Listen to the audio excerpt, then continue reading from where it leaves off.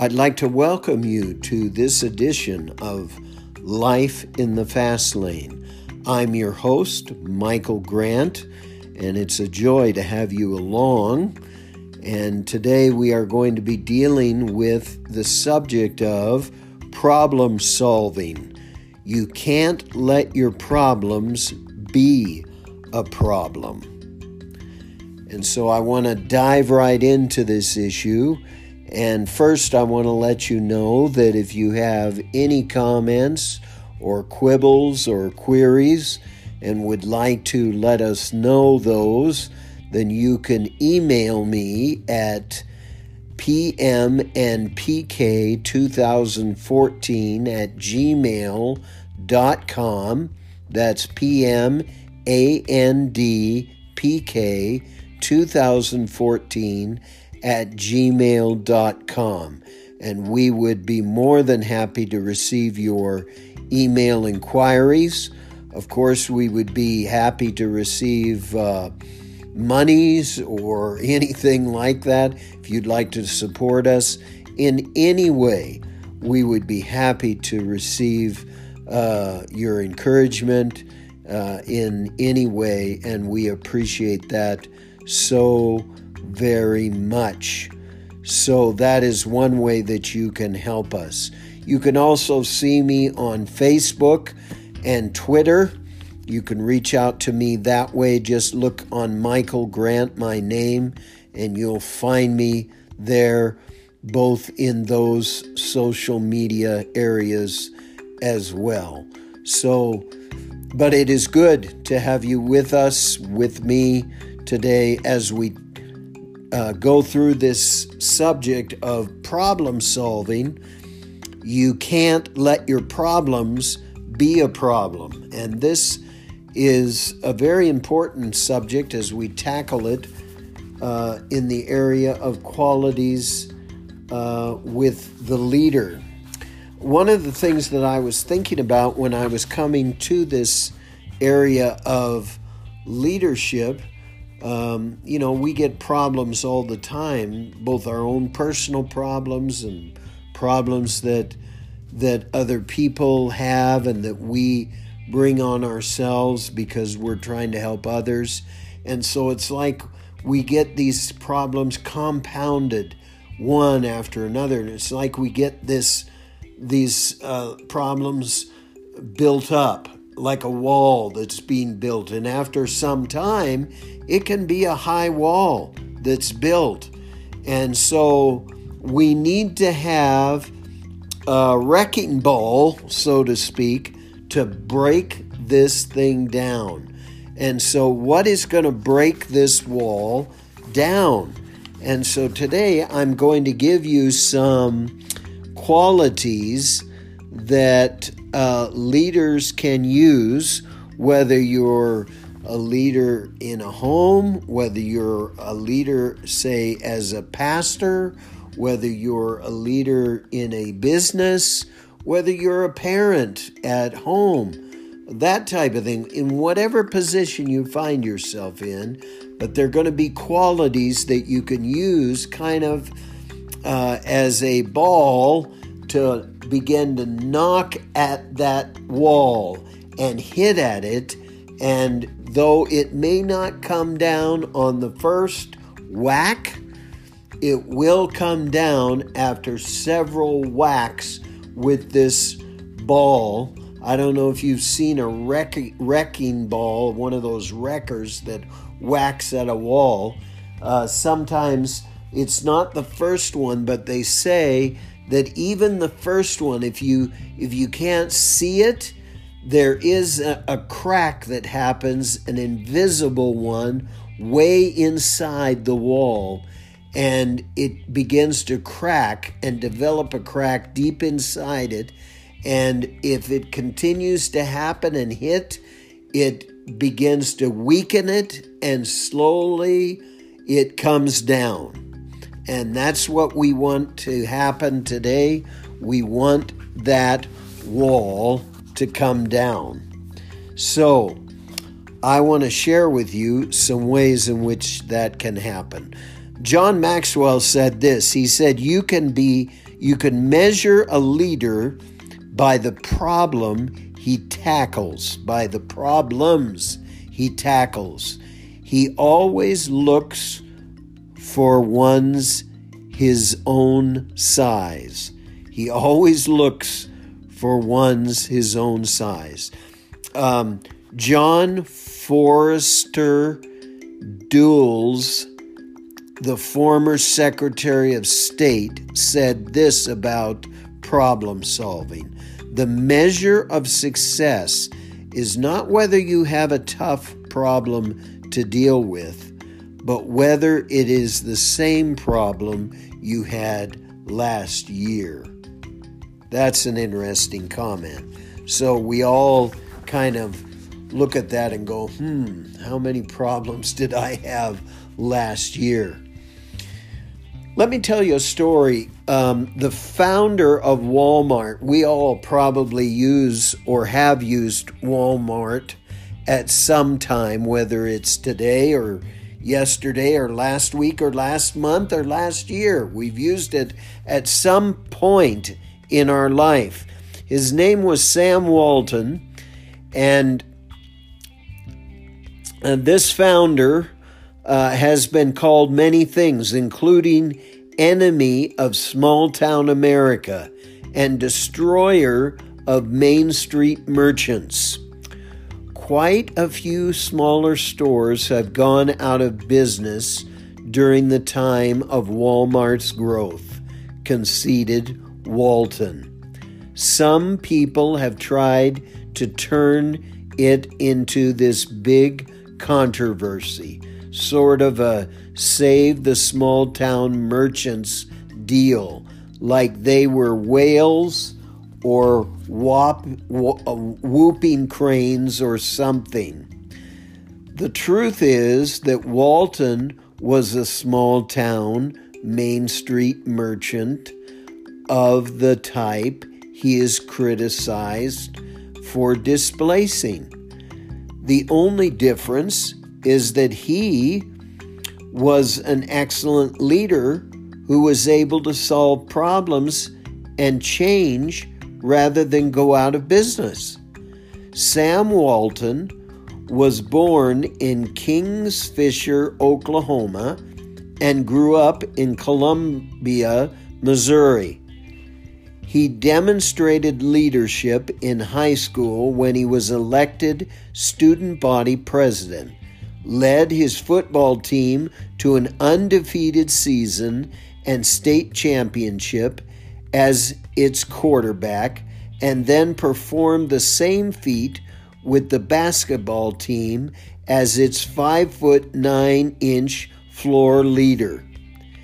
After graduating from college and working for a few years, Walton served in the Army during World War II. When he got out, he selected a career in retail, the field he loved, and along with his wife, picked the small town of Bentonville, Arkansas, in which to live. That's where they opened a Walton's Five and Dime variety store. The business did well, partly because of Walton's hustle, but also because he's shown foresight in making his store self-service, a new concept at the time. He worked hard and continued to expand it. By 1960, he had 15 stores. But that was also about the time when competitor Herb Gibson bought discount stores into Northwest Arkansas. They competed directly with Walton's variety stores. We really had only two choices, said Walton: stay in the variety store business or be hit hard by the discounting wave, or open a discount store. So I started running all over the country studying the concept. We opened Walmart #1 on July 2nd, 1962, in Rogers, Arkansas, right down the road from Bentonville. Walton soon added additional stores. His Walmart chain was small compared to some of the others begun around the same time: Kmart, Target, and Woolco, but it was going strong, and that led to the next problem. Walton realized that he needed to improve the store's planning and distribution. He and his people solved the problem by creating central distribution centers. That, along with the computerization, allowed them to order in bulk, keep track of each store's needs, and distribute to them quickly and efficiently. And when the outlay for new equipment and buildings for the new distribution centers created a heavy debt load, it was merely another problem to be solved. Walton did it by taking the company public in 1970. When he died in 1992, the company operated more than 1,700 stores in 42 states and Mexico. Sam Walton, the small-town variety store owner, had become America's #1 realtor. And since his death, the company has continued strongly, its leadership still solving problems as they arise and keeping Walmart and the other retail chain, Sam's Club, moving forward. Effective leaders like Sam Walton always rise to a challenge. That's one of the things that separates winners from whiners. Did you hear that? Winners from whiners.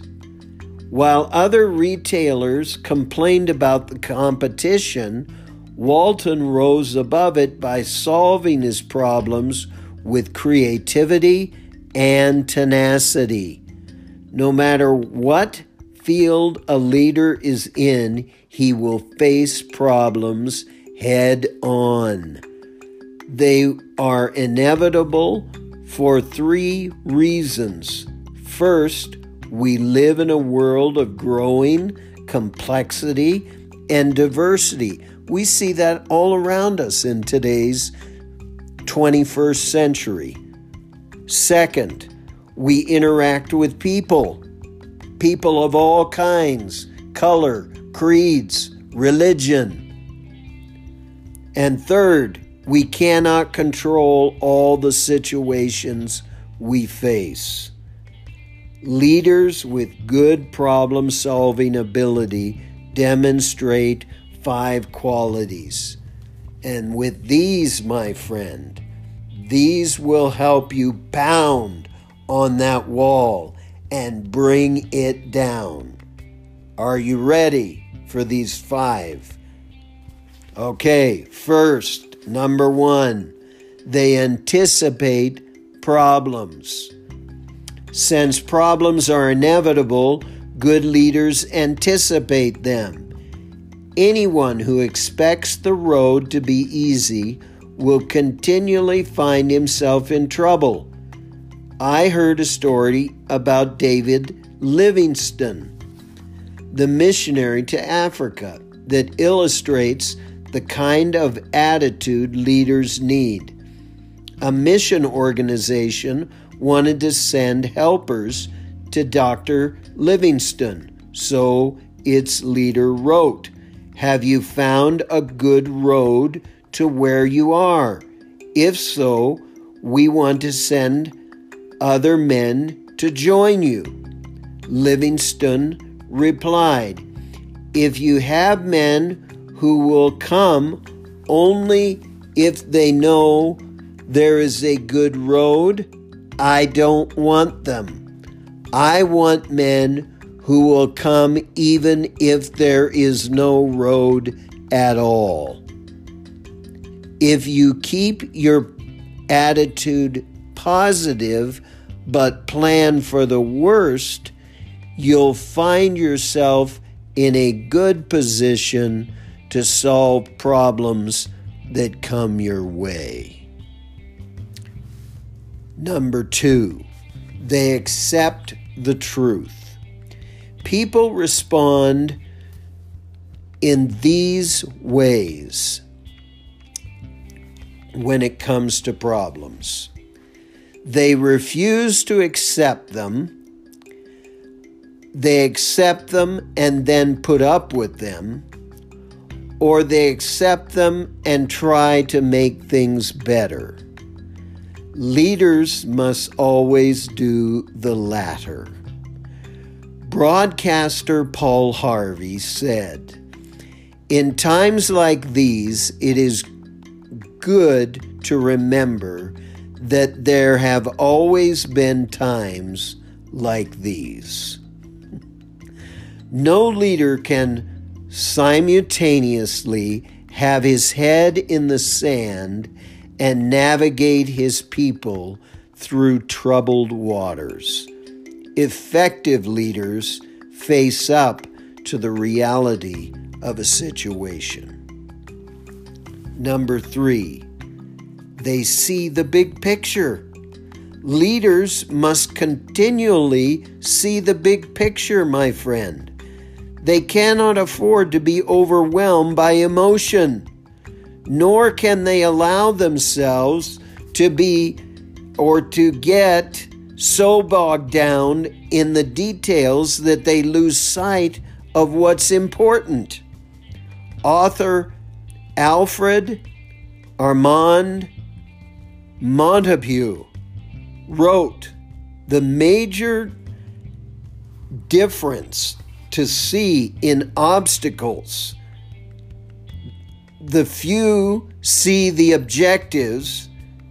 History records the success of the latter, while oblivion is the reward of the former." So let's look at that again. The majority see the obstacles. The few see the objectives. History records the successes of the latter, while oblivion is the reward of the former. Number 4, they handle one thing at a time. Richard Sloma has this advice: never try to solve all the problems at once. Make them line up for you one by one. Leaders who get into trouble most often are the ones who are overwhelmed by the sheer size or volume of their troubles and then dabble at problem solving. If you're faced with lots of problems, make sure you really solve the ones you're working on before moving on to the next one. Number 5, they don't give up on a major goal when they're down. Effective leaders understand the peak-to-peak principle. They make major decisions when they are experiencing a positive swing in their leadership, not during the dark times. As NFL fullback Bob Christian says, "I never decide whether it's time to retire during training camp." He knows not to give up when he's in the valley. Okay, so let's reflect on all this. Arthur George Matthew Adams stated, "What do you think means more than anything else in your life? More than what you earn, more than where you live, more than your social position, and more than what anyone else may think about you. Every problem introduces you to yourself. It shows you how you think and what you're made of. When you come face to face with a problem, how do you react?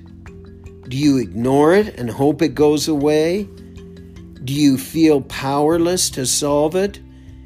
Have you had such bad experiences trying to solve problems in the past that you've just given up? Or do you tackle them willingly? The ability to solve problems effectively comes from experience facing and overcoming obstacles. Each time you solve another problem, you get a little better at the process. But if you never try, fail, and try again, you'll never be good at it. Do you understand?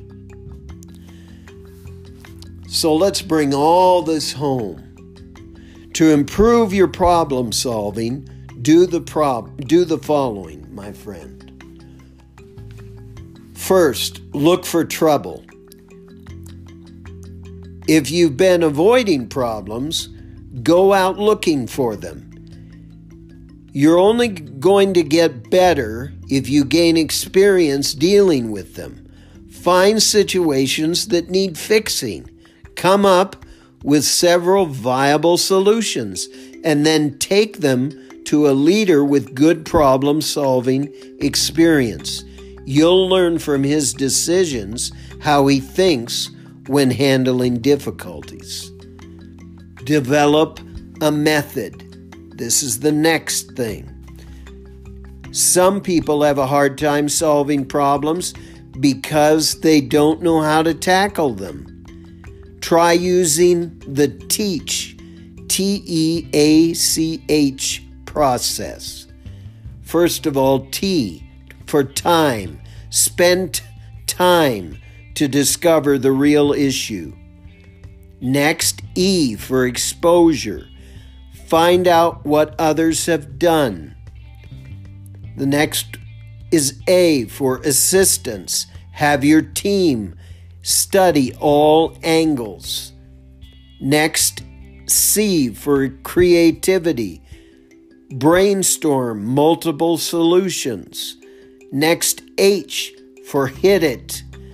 Implement the best solution. And then finally, surround yourself with problem solvers.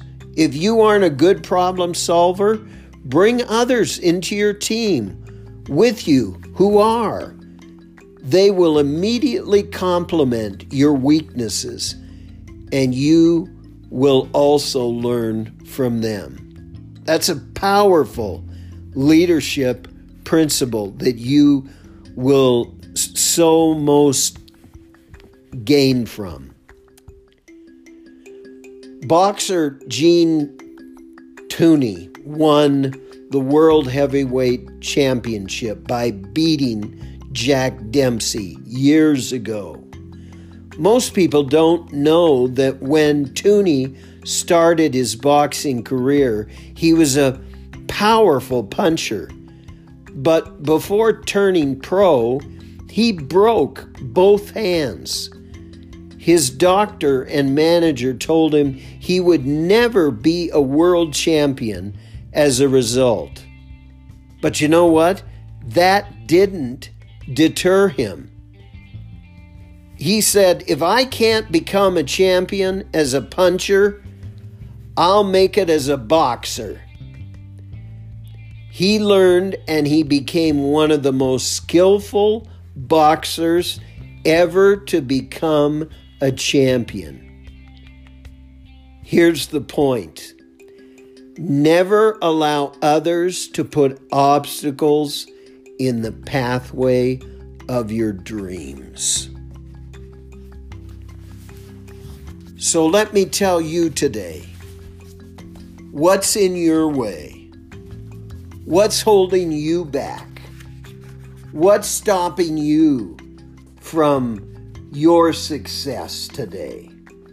What's in the way? What's that wall that's stopping you from being the leader, the prosperous person, the champion that you were meant to be? What's that problem that is so in your way today that's stopping you from being who you were meant to be? Well, let's use some of the principles that I've talked about today, and let's whack at that wall until it comes down. And let's not allow the distractions, those distractions that so easily cause us to move off the fast lane, this fast lane that we've been talking about so much of lately, that I've been trying to keep you on, this fast lane. Let's stay on this fast lane, friends, because truly you will be the champion if you stay on the fast lane of truth. And that's what I want you to stay on. I'm so glad you've joined me today, and I want you to join me again for another edition of Life in the Fast Lane.